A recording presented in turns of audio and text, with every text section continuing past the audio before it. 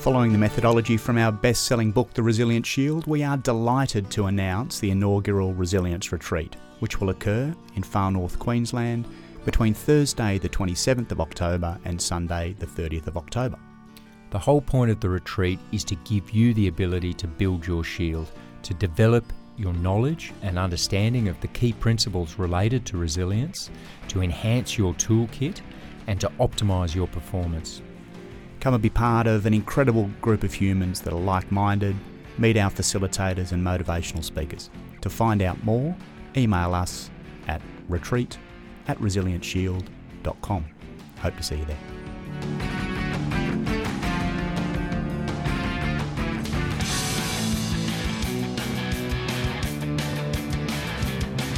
Welcome to the Unforgiving 60 with your hosts, Ben Pronk and Tim Curtis.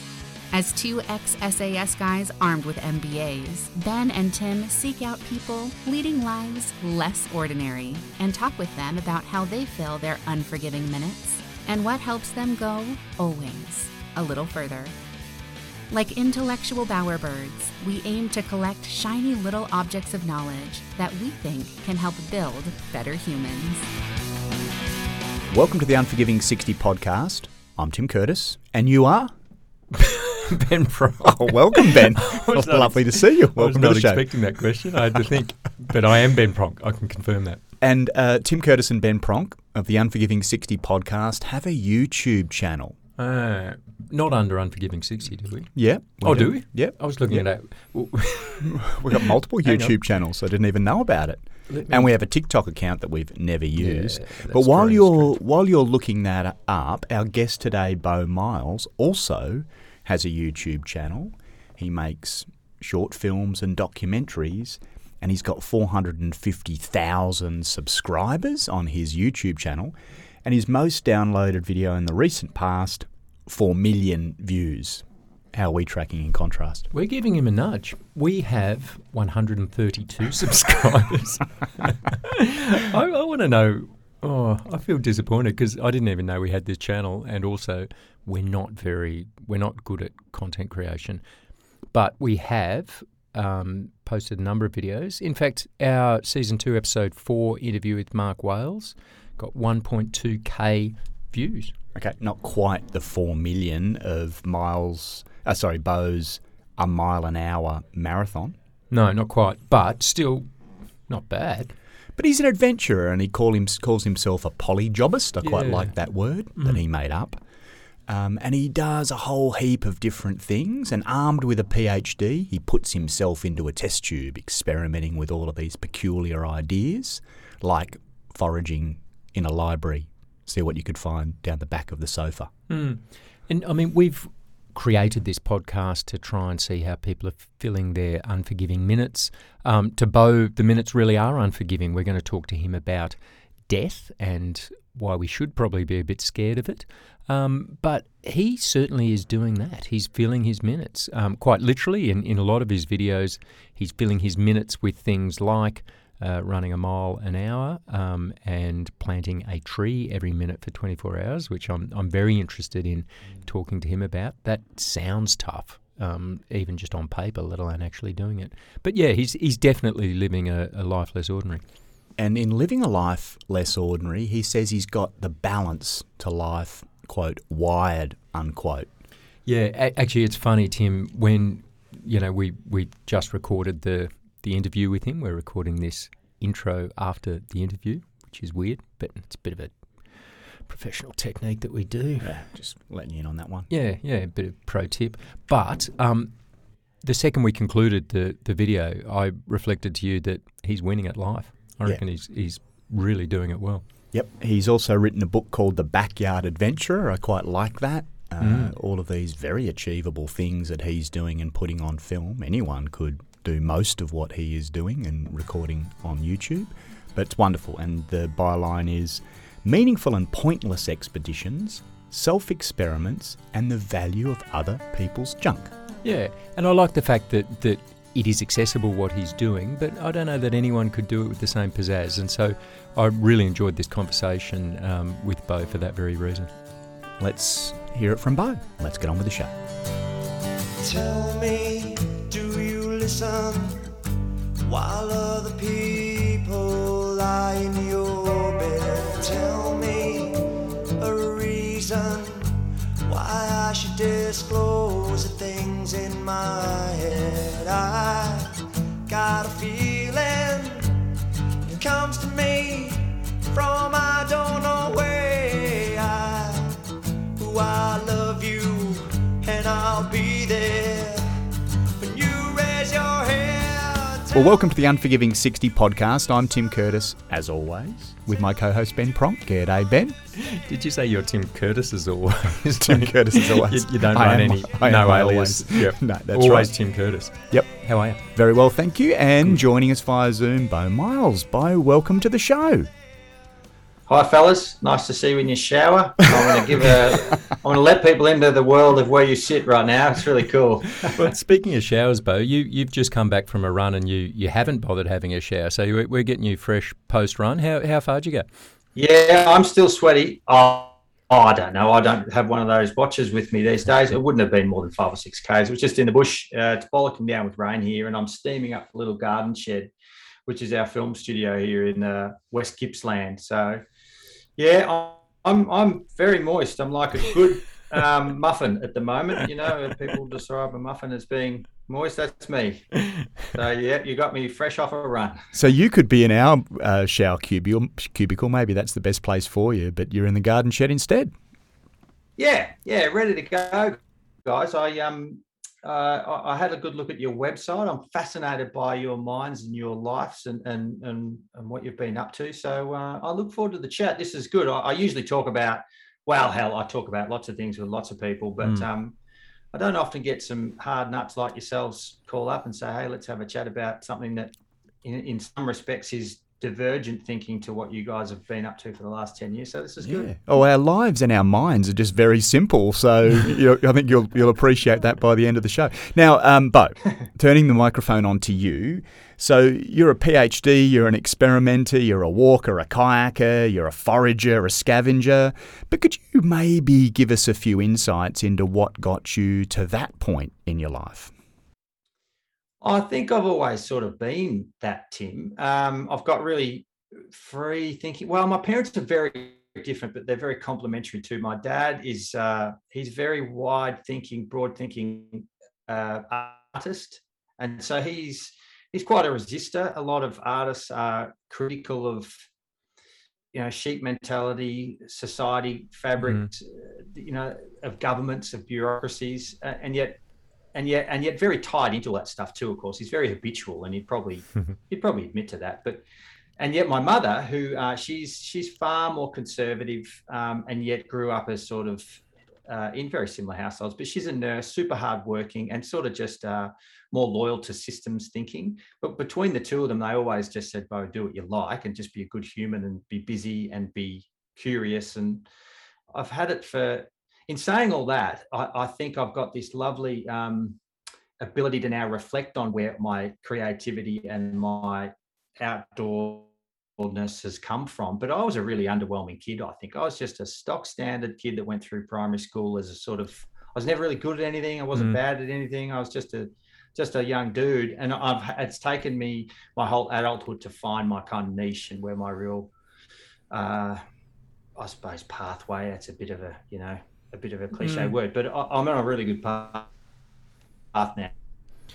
And it's funny you say about sort of the childhood, and you describe yourself as an underwhelming kid.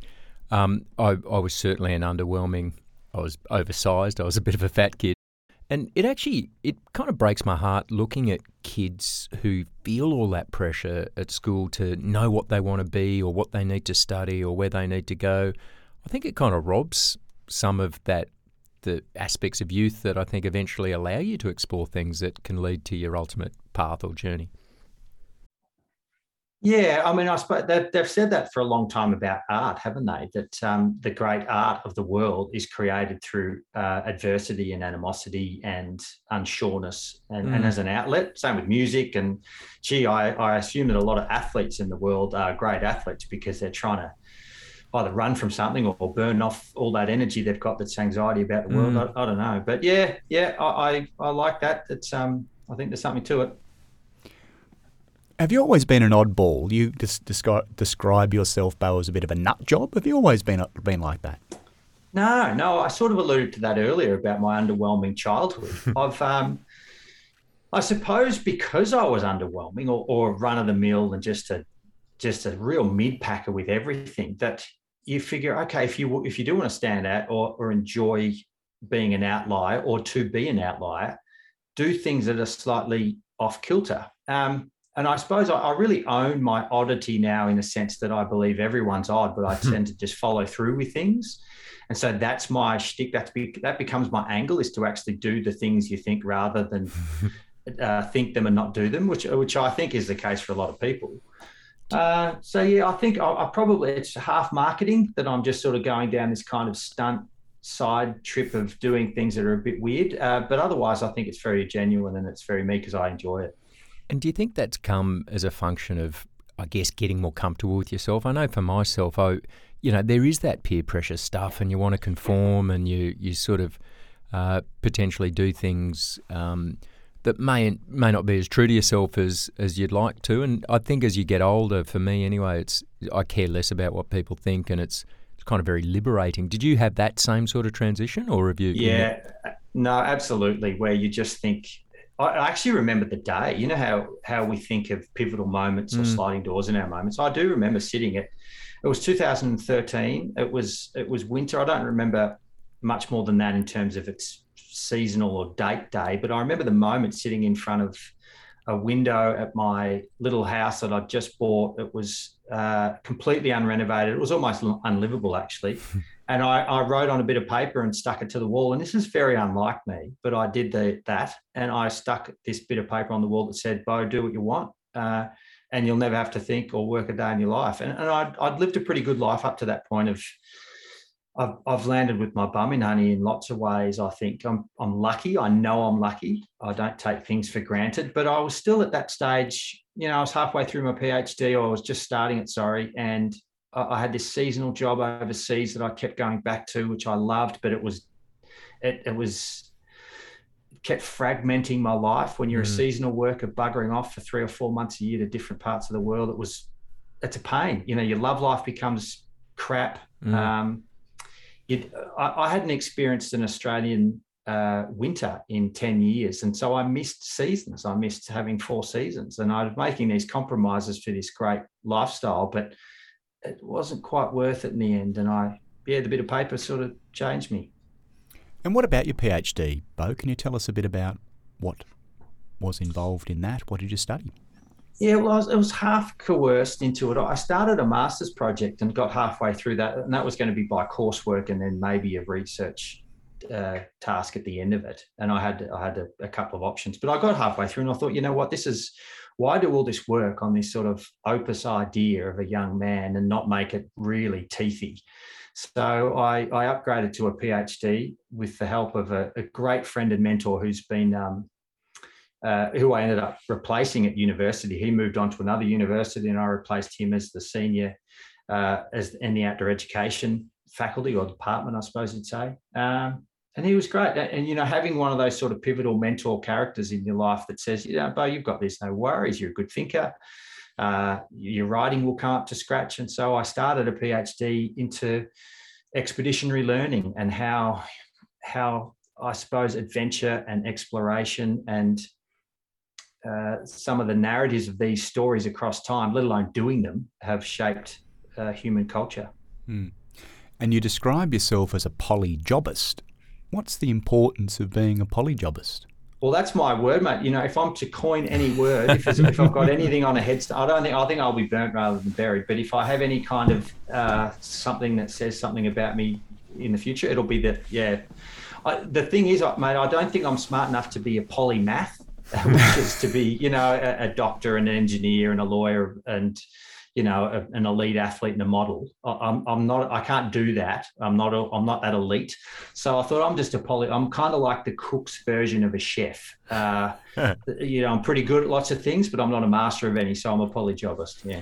We love, there's a wonderful quote from Heinlein that talks about, a human being should be able to con a ship and butcher a hog and splint a leg and build a wall and write a sonnet and blah, blah, blah, blah, blah, and ends in saying that specialisation is for insects. And I really like that idea that you kind of want to be a polyjobist. You want to be a generalist, and you want to have a bit of an understanding. And, Charlie Munger talks about the big ideas from the big disciplines. I like that idea of bricolage and having all these different sort of interests, but being able to bring them together and maybe come up with new ideas or even new words like polyjobist. Yeah, well, look, I'm not an anti, and I totally agree that having worked in a university for 10 years, and I love universities, that's why I lasted at least 10 years in one. I think they're kind of at the pointy end of how and where we can think, but they also are oppressive too, in that some of the greatest professors in the world are so specialized, and yes, they're specialized for many reasons, but a lot of them don't have that breadth anymore. That the true the definition of academia is not one thing at all, and yet that is largely what a specialist now is an academic or a professor. And so, I find it kind of oppressive in well-rounded education universities, because they have to be. They're so competitive and highly strung that you've got to make your mark in a real niche area. And that just kind of wasn't for me, because a regular day, a 24-hour day doesn't work like that. I want to go for a run, and I want to fix things, and I want to be philosophical, and I want to think about education and science and physics, but I don't have lifetimes enough to be experts in those fields. We also like the Japanese concept of ikigai, which says this sweet spot of ikigai exists at the intersection of the things you love, the things you're good at, the things the world needs, and the things you can get paid for. It's interesting seeing do what you want, that post-it note that you put on your flat, and then to where you are now. It kind of sounds like you've hit pretty close to that concept of ikigai. Yeah, look, I was always pretty close to it anyway. I've never really worked a day in my life. I've always been a happy worker. I've always been happy with mundane jobs, but also happy with really complex, challenging jobs. So I've got that sort of, I'm lucky in that I know that I've got that optimistic kink. But yeah, particularly now, I earn stuff all money at the moment, but I've got a great life, and I've almost earned my money over the last 20 years to set me up to not have to earn as much, and it's kind of liberating. And so I've got balance dialed, I think. And funnily enough, my wife and I have got a 5-week-old child at home, and so as you can imagine, my caffeine intake's gone bonkers. I'm wired. I'm one wired dude. But I'm becoming super efficient. I'm writing chapters of my new book at 2 a.m. and I'm, I haven't showered in weeks. It's just, I just feel like I'm super efficient at the moment. And I love it when these kind of epiphanies come to you through hardship. Tell me, do you listen? Tell me, do you understand? Do you lie in wishes when you lay in Nana's care? Hey, are you in there? I hope that you are prepared. Do you lie in wishes when you lay in Nana's care? Now, being a polyjobist and having your balance wired, you put yourself in these peculiar test tubes, and the evidence of that is all over your YouTube channel, Beau Miles, 455,000 followers, and there's 35 plus videos on that channel, including running 650 Ks, 2,000 kilometres by kayak. One of my favourites, signing 1,812 books after sleeping in a ditch. We know that feeling. Urban foraging in the library. But the most punishing, Beau, to me, seems to be planting a tree every minute for 1,440 minutes in a day. Could you talk about that experience? I'm so glad you said that, because it is genuinely, I've done lots of hard things, I think, physically and emotionally. And when I say hard, I think all within a kind of a wheelhouse of balance. And I'm talking to you two guys who are, elite soldiers. So I'm preaching to the choir here. But in terms of in terms of a hard 24 hours physically, that was it was hard. For 3 days I wobbled around like an old man afterwards, and I ran 14 marathons across the mountains, and I was fine. I went to work the following day, and I was okay. But all those trees, and it was all to do with the bending. I used every dang sinew in my body, and of course you have all these professional Canadian tree planters pipe up and say, I planted 5,000 before morning tea, and I think, yeah, righto, mate. Fair enough. You did it with a dozer line, and you're planting one kind of pine tree. I planted 25 varieties of trees, and I covered the same ground 25 times at least, and I'm not a professional, so yeah, it was hard and it was great. That's bloody funny. And it's classic, isn't it? You always, whenever you do anything, you I guess put your head above the parapet for someone to take a shot. It's funny that someone would take a shot at something like that. Yeah. It's almost laughable. I take them on as, because they're probably pretty sweet-natured fellas, and of course they're much better than me at it. But it's not apples and apples. I'm not planning one type. It's just different. But yeah. And was it one of those things that was harder than you thought initially? I mean, there's a lot of those kind of challenges. I remember my brother at one stage, he was working in a kitchen, and the challenge was drink, I think it was 4 litres of full cream milk in 2 hours, which on paper seems very doable. But at 1 hour 50 minutes, as he vomits up 3 litres of full cream milk, it turns out it's harder than it looks. Was this something that you'd sort of planned and thought, I can do this, or did you go in knowing this is going to be a backbreaker? I thought it would be hard, but not as hard as it was. I thought I had it dialed. I've planted lots of trees before, so I'm not a complete numpty, but when I plant trees of 50 or 100 and you do it in half an hour or 45 minutes and I could crank that up and make my efficiencies better and get my systems better. But by 1,000 trees, I think it was daylight on the second day, or about 20 hours when I'd only planted 1,000. I thought, I have got to do something drastically different for this next few hours, or I'm cooked. So, it kicked my ass almost. I was sort of in the nick of time. It was right. It was great. And this is probably a bit of a silly question, but what do you learn from something like that, over and above efficient ways of planting trees? What did you walk away from that particular endeavour with that maybe you didn't have before it? As a filmmaker on these projects too, I have the great ability to reflect quite deeply about all the things I do in the aftermath, because it's my job to.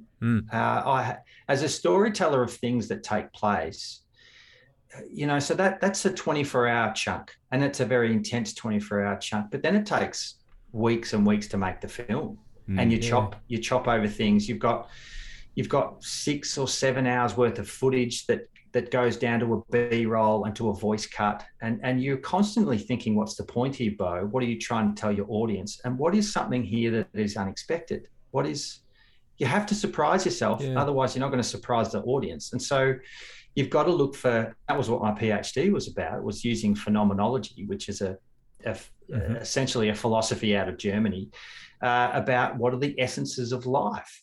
These unmathematical, non-number driven essences of life. And that's all I'm trying to do these days, is just try and surprise myself and try and surprise the audience. And that's harder than it sounds, because often we think the simplest and the essence things are easiest, but of course they're not. So you've just touched on something that I've been finding really interesting lately. This is that idea of non-mathematical essences of life. I've been reading a lot, and there's people like, I guess, Sam Harris and a couple of other futurists. Harari talks about it in Homo Deus, but that propose that maybe human experience is all just algorithmic, and if we could map our neural laydown, then we could predict with 100% accuracy what people would do, that there's no free will, Sam Harris talks about. And that ultimately, the argument is that AI is going to eventually do all this better than us, and it'll put the human in a very interesting position in terms of the food chain. But I can't, I'm not clever enough or well-read enough to mount an academic argument against it, but there is something unique, or it feels to me there's something uniquely human about these kind of experience, non-mathematical, and I think that idea of phenomenology is touching on that. What's your view on these kind of arguments that there is no free will, or that our brains are just a machine or an algorithm sort of driven decision-making machine? Oh, look, half of me is willing to say that that's bonkers, that there is that the complexity of the human mind can't be so rigid as to say that we are a metronome and that we are designed to a certain way and that we can't break through that design. I think we're too smart to think those things, or too complex too. Then the other half of me says, Ben, I'm not sure I care, in a sense, and I'm not sure that there's great intrigue with how complex our mind is, but there's also, because it is so complex, I'm happy just to be left wondering a little about it, and that takes a fair bit of discipline to. Think of all the questions we have around our life, our day-to-day now, and we tend to, when we want to find something out, just Google it and get that answer. I'm trying to talk myself out of doing that. I'm not a great Googler for a lot of things anyway because of it, but I still go there and I still have to catch myself sometimes and think, Beau, maybe you've got to figure this stuff out yourself. Are you dumbing yourself down by keying in these words to Google and letting someone else tell you? And then you trust it, and that becomes your truth and your knowledge. And lo and behold, your worldview is shaped by some keystrokes that you've just put into a screen. And so I watched Nick Hornby. I love his work. I read The Beach when I was on the beach in years and years ago in Thailand. A great movie and great book. And he wrote Ex Machina. He directed it too, I think. Came out in 2016 or something, and that's awesome. And that's all about AI, and how AI gets more intelligent than us. And lo and behold, we're no longer the top dog. And it was such a great film. This was a cool concept. So I dig thinking about it, but I'm not necessarily searching for answers. Yeah, I kind of like that black box mentality as well. That maybe we don't need to know the intricate workings. We can just appreciate the outcomes in some ways. Yeah, well, I don't know where I read. I think it was National Geographic a few years ago about how the Swiss are trying to map the brain, and even if they get all of their hypotheses right with it, and they were able to map the brain to a certain molecular level, they say that 2030 is the earliest possible. And I kind of like the idea that, geez, we know where galaxies are, light and tens of thousands of light years away, but we don't know what's in our brain yet. It's kind of cool.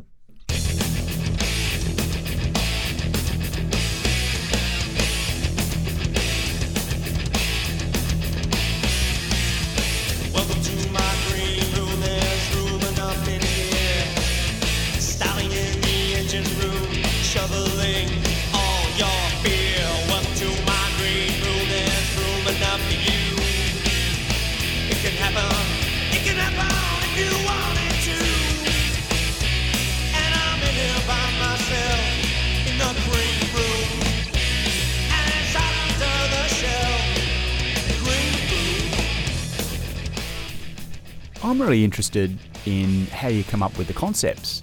So the running bit I get, the kayaking bit I get, the signing 1,812 books, I can even come at that. The urban foraging, not so much. The bean diet, not so much. And then building a cabin with junk. How do you come up with the concepts? They all start with a very real kernel that I've just thought of this thing, and how do I make it into a story? But in many respects, often they're to do with something practical. So Helen's cabin up on the hill, me making that out of whatever I had on the property. I mean, that was a bit of a COVID project because we're at home so much anyway. And two, we live in a tiny house. We live basically in a 1-bedroom apartment on 5 acres, this tiny little box on this giant block, in a sense. But we don't have enough room for her to go to her work day without me being on top of her all the time. So I thought, right, I'll make Helen an office. And look, we couldn't really go to the hardware anyway. I didn't want to go and catch COVID in town, or if that was such a thing. So I just thought I'm gonna make something at home, and so that's where the cabin came from. In terms of foraging for things, I do genuinely love finding stuff. In fact, Mitch is here in the studio now, and he's been scrolling through this morning footage for of my cameraman who recently lost, or one of our cameramen recently lost his wallet out in the wilderness. And so I went off to try and find it and make a film about it. And so we're getting a B-roll now of all the things the cameraman's done that's funny and wacky. So one little idea of, okay, I'm going to go and find this guy's wallet because I love finding things, ends up being a film about the cameraman. And so you just follow your nose sometimes, and a story comes out of sometimes nothing, but sometimes a real genuine something that's big. Beau, your dad was an artist, and I think part of what I think is amazing about the human experience, and part of my, I guess, counter thesis to any AI arguments, is that ability to appreciate things that just aren't functional, that just move you in a way that's not utilitarian. What moves you in an art sense? Are there any pieces, any sort of particular sort of art experiences that have really moved you in a profound way? Yeah, I really love art, the medium of art and its subjectivity. I sometimes resist the notion that the state or others should have to pay for someone to be artistic. I think there needs to be a level of commercialism in someone's artistic pursuits so that they can make it self-funding. I don't always think people have to pay money into the tax coffers for them to then give it out to these people who are so-called artistic. I think it's very divisive in a sense, but I love going to museums and seeing art and watching kids paint, and I have great love for all that stuff. I've just finished hanging my dad's 34th one-man art show actually in his gallery, and I've never done that before. I've never hung a full series of art before. It was really fun. So yeah, and in terms of the inspiration, I totally agree with you, Ben, about Dad and I have gone to some famous art shows before and stood in front of some of the priceless artworks and stood there and just genuinely appreciate it for what it is, because there's for every one of us that just stands there and appreciates it, there's someone that's willing to write a big fat critique about it and try and get the backstory of the artwork. And from someone that knows my father, and he's produced thousands of artwork, and he's a very talented and a very good artist, and he's a lifelong artist. He's a hand-to-mouther. He's just done it by himself and sold paintings his whole life. Dad will admit to you readily that he doesn't know where half of his paint strokes come from. And so for someone to then come along and say this means that and this means that, it's just baloney, a lot of it. And yes, there's some rhyme and reason about structures and about our internal manifests and how it comes out in paint, and I get all that, but it's often very unpinnable. So yeah, no, I love art because of that. Yeah, and your point about the perception related, it's hard. I don't think you can quantify absolutely sort of good or bad. If it moves someone, and even if it is commercial stuff and it moves people, I think a lot of that is about the individual more than the actual piece in many cases. Yeah, I totally agree. Case in point, right? So I'm hanging Dad's artwork this week. He's got 26 artworks ranging from sort of 2x2 meter giant canvases to his small ones the size of a laptop. And it's in a big space. It's an old town hall that he dragged to his farm 30 years ago. Amazing space. Big white walls, but full of crap everywhere, but a really eclectic, wonderful, sort of interesting space to be. And I'm having to put away a lot of artwork that he has out in the general year to year before I can put up his new works. And I'm putting away genuinely a lot of works that are left over from shows over the last 50 years. Works that are the hardest to consider. They're not the prettiest. They're not instantly appealing. They're awkward. They're his worst artworks. But you know what? All of his worst artworks still sell. Someone comes in and it's like a bolt of lightning has just hit them, and they think what Dad and I know is probably one of his weaker artwork. They sell it and they love it, and they connect with it. And you think, you know what? That is bloody brilliant, because he's not just, it's spoken to someone for a particular reason, and that's what blows subjectivity up. It's great. Let's talk favourite films. They're probably like favourite children, but which one of your films are you proudest of? I thought we were going to talk about other people's films, and that got me pretty excited, because I've had this question a few times before. But no, my own films. Yeah, look, Well, the beauty of my films too is they're not just mine these days. So I get to appreciate other people's input. For 5 or 10 years there, it was just my bloody horrible shot making out there in the middle of wherever, recording bad sounds and then having to come back and try and reinvent the wheel when don't have the shot that I need.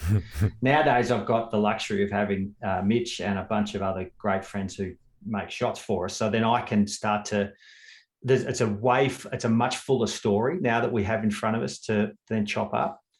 But look, of the current YouTube suite that's up there, I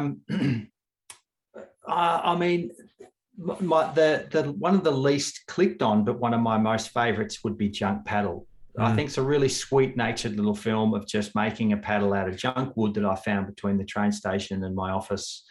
And I think it probably needs a new title to get away from the idea of it being how to make a paddle film, because it's kind of not. It's really about something bigger and more, I think. But yeah, I really liked it, Junk Paddle, just making a film out of junk wood. And what about other people's films? Yes.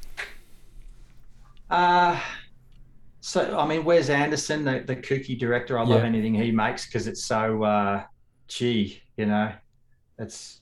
it's just cool. My little daughter, who's 2.5, I reckon she'd love it. And that's a really good litmus test. She's going through a massive Katy Perry and Taylor Swift stage at the moment. She's only 2.5. And what that does, what that shows me is because I'm often on YouTube checking things or looking over comments or responding to comments, she'll come along, she'll say, Katy Perry. So we'll go to a Katy Perry song. And she'll choose, she's dynamite. She'll give me 10 to 15 seconds on a song before she says next one, unless it captivates her. And Katy Perry or Taylor Swift nearly always captivate, as opposed to the other 100 things that I try and trial her on. So she's an excellent creative litmus test, I suppose.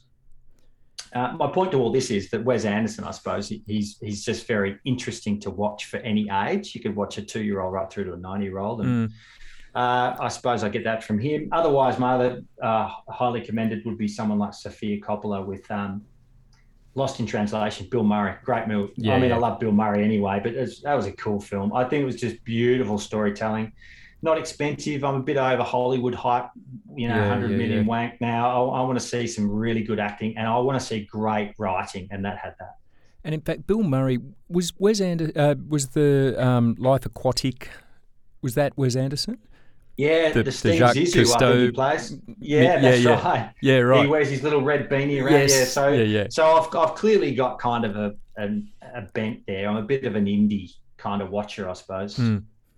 But it's funny what you said about the Taylor Swift and the Katy Perry. It is mass, commercial, pop, etc., and you could easily get on a high horse and talk about, it's not proper art. But it is. It makes people happy. And I mean, I'm actually really excited about seeing the new Top Gun movie. I'm not expecting, Citizen Kane, but it will be escapism and fun and a spectacle and it's your $100 million wank, but it still, fills a niche, doesn't it? It does, yeah. And I think we can all get a bit high and mighty with our artfulness. And the word pop is, to the indie scene is I don't know, not trendy, not cool, but popular is also means you've got to appeal to the widest group, the widest demographic, the masses.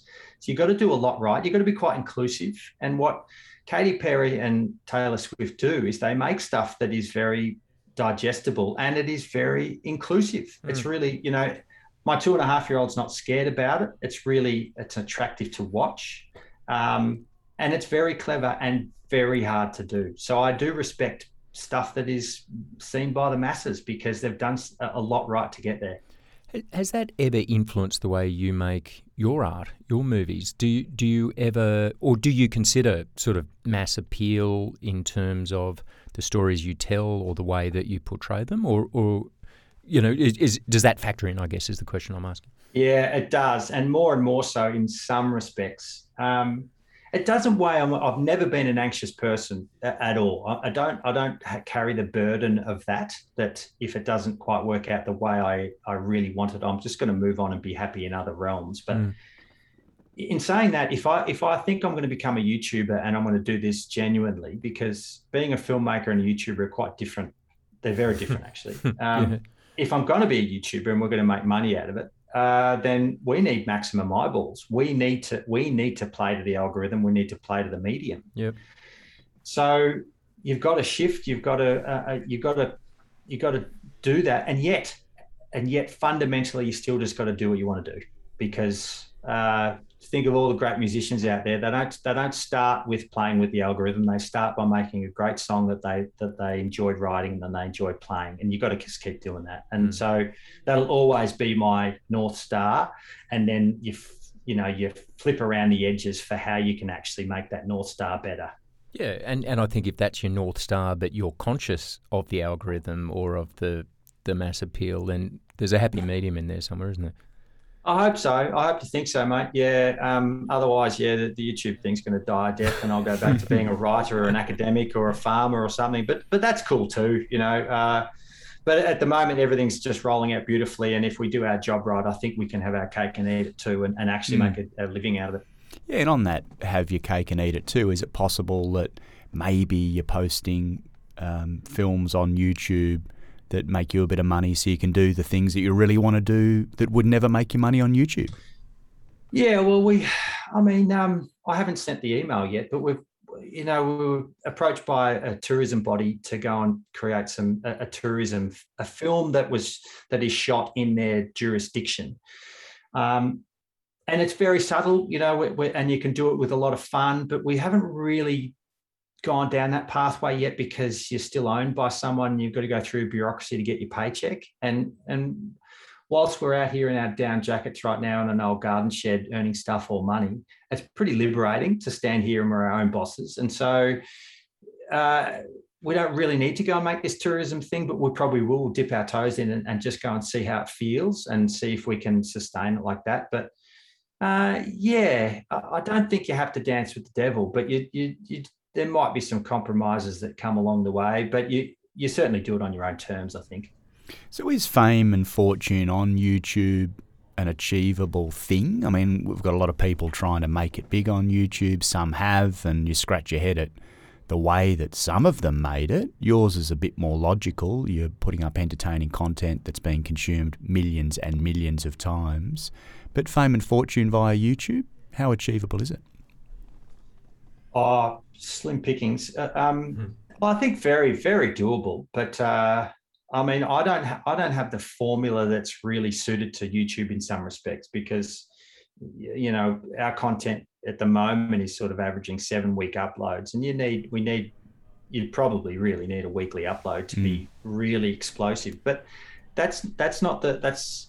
there are exceptions, and so we can be a form of an exception, I suppose. And we hybridise it too. We do film showings now, and I'm still writing a day or 2 days a week, and so I'll have books supplement this, which brings in another market. And I basically just keep feeling it out, because you're never an expert in this space, because it's always moving. Yeah. I thought TikTok was going to blow over 5 years ago, and look what it's done now. So who knows where YouTube will be in 5 years. So speaking even further ahead than that, you've said on a number of occasions that you're petrified of death. What is it about death that petrifies you? There's very little absoluteness in my life, in a sense. I don't know what my daughters will look like. I don't know what they will become. I don't know how their health will play out. I don't know half of those answers for myself. Having that absoluteness of end of life, and not being a religious man or spiritual man in a sense, I'm very practical. I'm very here. I'm very present. I really like it here. I really like life. I bloody love it, right? So I don't want to not be here. Yep. And so, and that's the fundamental truth to it. And I say, I think I'd probably call BS on a lot of people that aren't petrified of death, but they just deal with it in a different way. But I think underneath it all, and if they really gave it its worth, they'd be shit scared of it too, because it's worth being shit scared of. because time just is unrelenting and it never stops, and you've got to use it in a particular way. Yeah, and I think, Tim and I both love the Stoics and this concept of memento mori, like remember you're going to die. Like, don't forget that little chestnut. It does actually drive you to, seizing the day, being present, whatever cliche you want to put in it. But it kind of puts things in perspective, I think. Yeah, it's sort of I love busyness, and a lot of people say, that I have a crack at the slow movement in my book, The Backyard Adventurer, because I think it's kind of wank. We've over romanticized being incredibly busy doing a multitude of tasks, which on paper sounds wonderful for me too, but it's all right to have other people be experts in your realm to farm those things out. And look, I would consider my grandmother, who's this 92-year-old woman, lives in town by herself and is just awesome. She's an incredible woman, and she's the epitome of this slow movement. She does everything. There's virtually no plastic in her life. There's no waste. She just makes stuff and gets on with things and wants for nothing.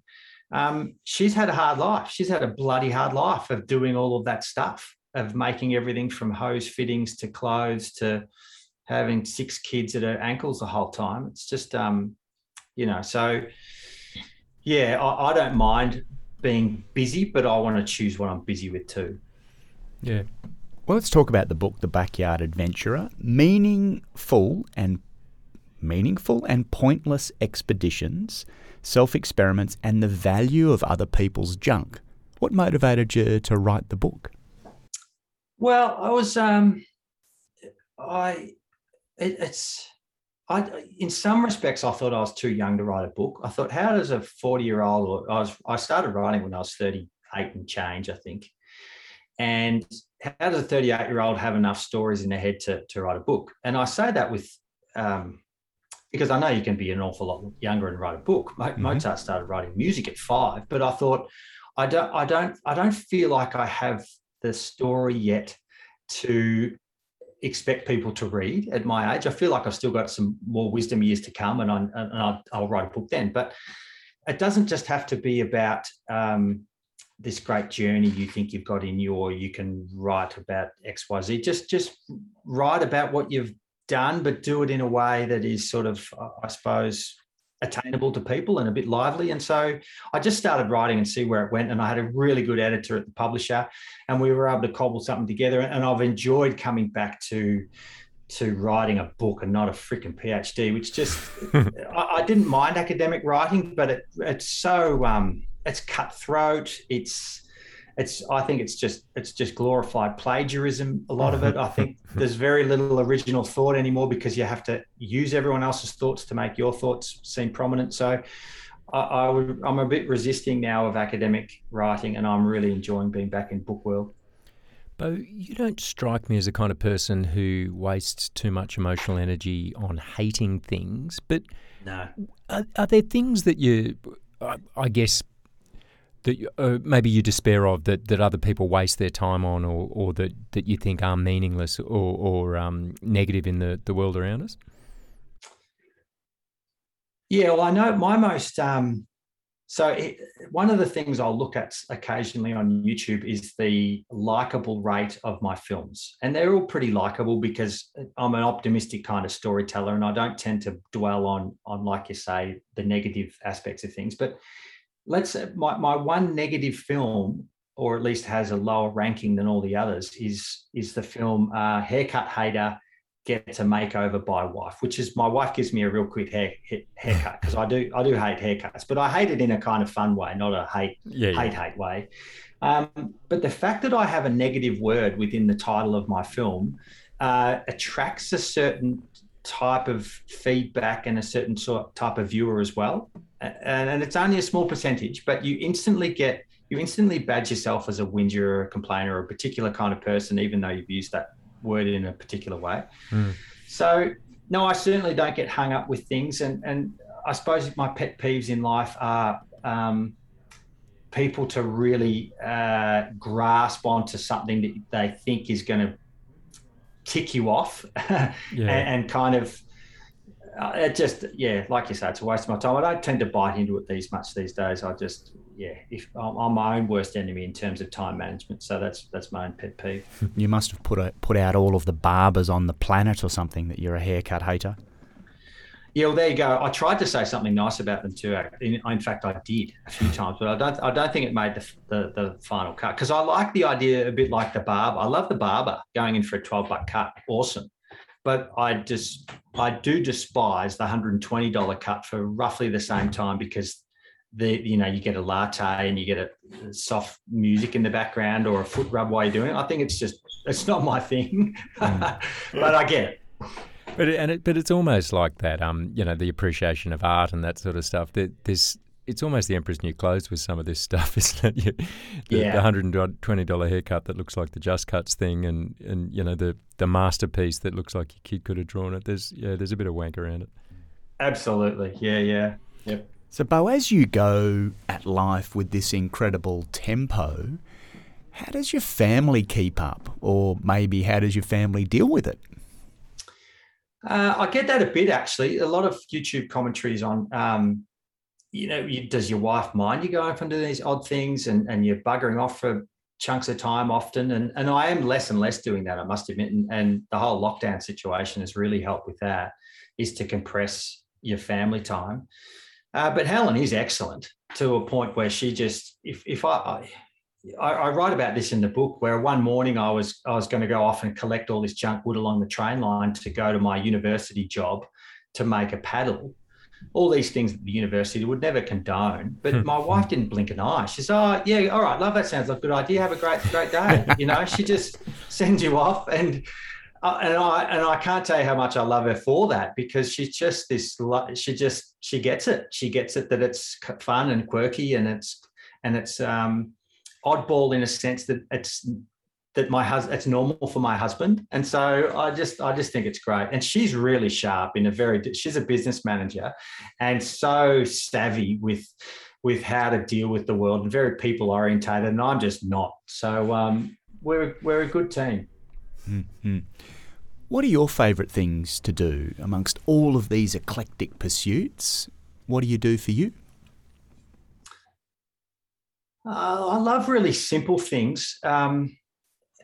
In a sense, I love small ritualistic things. I am very habitual. I have a pot of coffee at around 10 o'clock every morning, and I can look forward to that from 5 a.m. I'm up early with the kids or writing, and I'll hold off on something that's a luxury, even if it's just a cup of coffee, because of that sense of anticipation. And I've only been married once in my life. I only intend to get married once in my life. But the 12 months leading up to the marriage was just fantastic, because you got this big thing that you're looking forward to, and you're buying wine for, and you're making tables, and, it was just great. And in many respects, I've always got these dangled carrots in front of me that I could have at any time, but I have them out there in the future. And so my habits tend to reflect those small things that luxuries out in front. And it works. It works a bloody treat. You're really happy that way too, because you've always got these small things. And it might only be from expeditionary life, when you have to ration food, and you guys would know well and truly this, I would take 30 pastils, tiny little pastils, 55 grams worth of licorice pastils on the 10-day expedition. And those little black bits of reward were just, they kind of map your whole day. And look, I'm having a wonderful time wherever I am, but knowing that I've got this little luxury with a warm cup of tea or a cup of coffee or a biscuit or something with this bit of liquorette, it was just, that's all I need. I'm very simple like that. Surfing the urge. Yeah. This principle of urge surfing. Yeah. It's a lovely, great concept. And I haven't read much about this. You guys are far more well read in these sort of life affirming concepts than me, but I think I get them. I think I get these things that are written about, and I'd go, I'd tip my cap to a lot of these things you guys talk about. What about music? We've talked a little bit about art. What are your favourite tracks? And little plug, the Unforgiving 60 podcast has the Unforgiving 60 playlist on Spotify with all of our guests' power songs. When you need when you need a bit of propulsion, what's your power song? That's a really good idea, fellas. I'm taking up the whole podcast game. I'll have to steal that idea.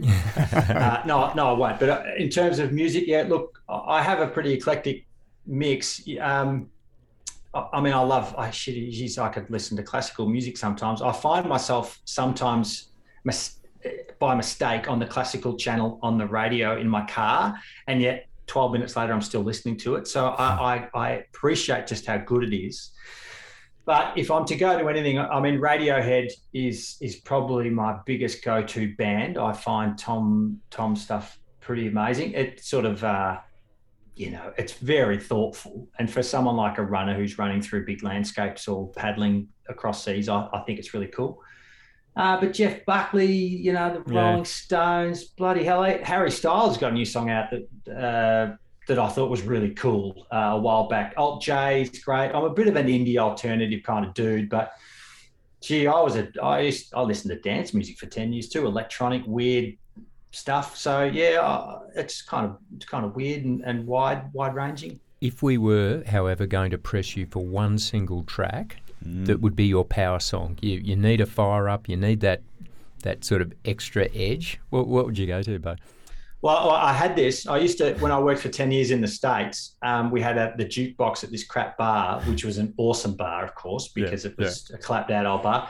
And I'd always put Talking Heads, but I don't quite know the song. I'm not sure it's Psycho Killer, but it's a Talking Head song, and it was just great. It was probably one of their top 5 tracks. Is that Heads. It is. Yeah, it is Psycho Killer, and on Spotify it has 270 million streams. Well, that's pretty. Yeah. So there you go. I think it was Psycho Killer, but I'm not sure it was. It might be one of their other Talking Head songs, which I thought was just a banger. And it used to bring the house down. We'd play it at midnight every night. Well, there's one actually, he's talking about bringing the house down. There's one called Burning Down the House. In fact, Tom Jones did a very good cover of that a few years ago. Beau, that's been fantastic. Thank you very much for sharing your time and your perspectives on a whole range of things. We don't tend to script conversations, and I'm very glad we didn't with this, because I think we covered some really interesting ground. Good on you, fellas. Yeah, it's been a pleasure. I'd happily talk to you guys.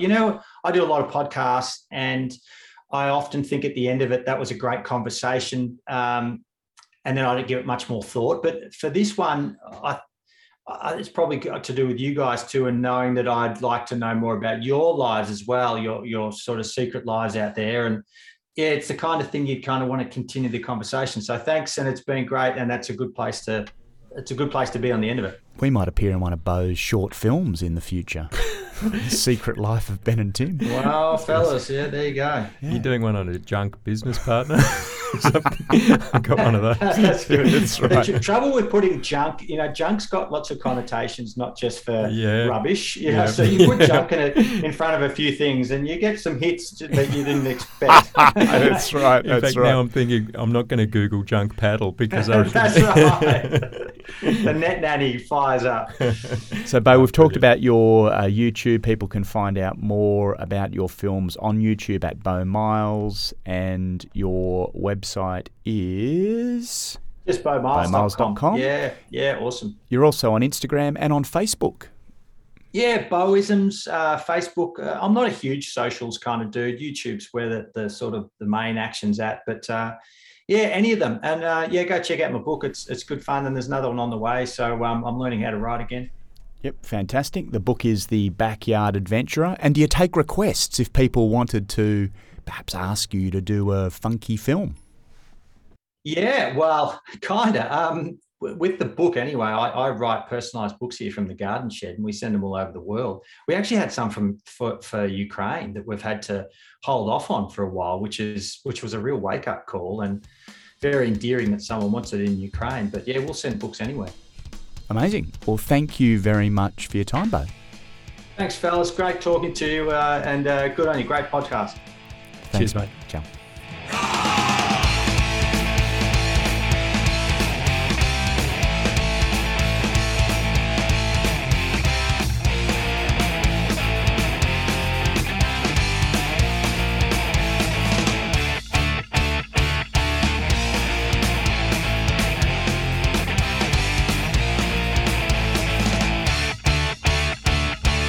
Move too quick for me. Can't even focus on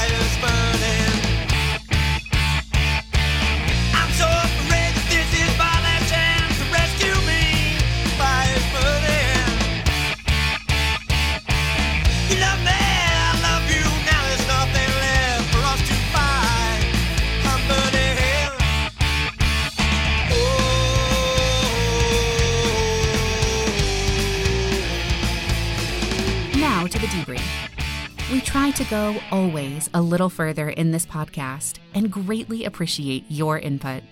Please let us know your feedback, the good, the bad, or the ugly. Also, if you know someone who is living a life less ordinary, we'd love to hear about them. You can get in touch at debrief@unforgiving60.com. That's debrief@unforgiving60.com. If you have enjoyed this podcast, please tell your friends and write a review for us on Apple Podcasts. Until next episode, keep filling your unforgiving minutes with 60 seconds worth of distance run. See you next time on the Unforgiving 60.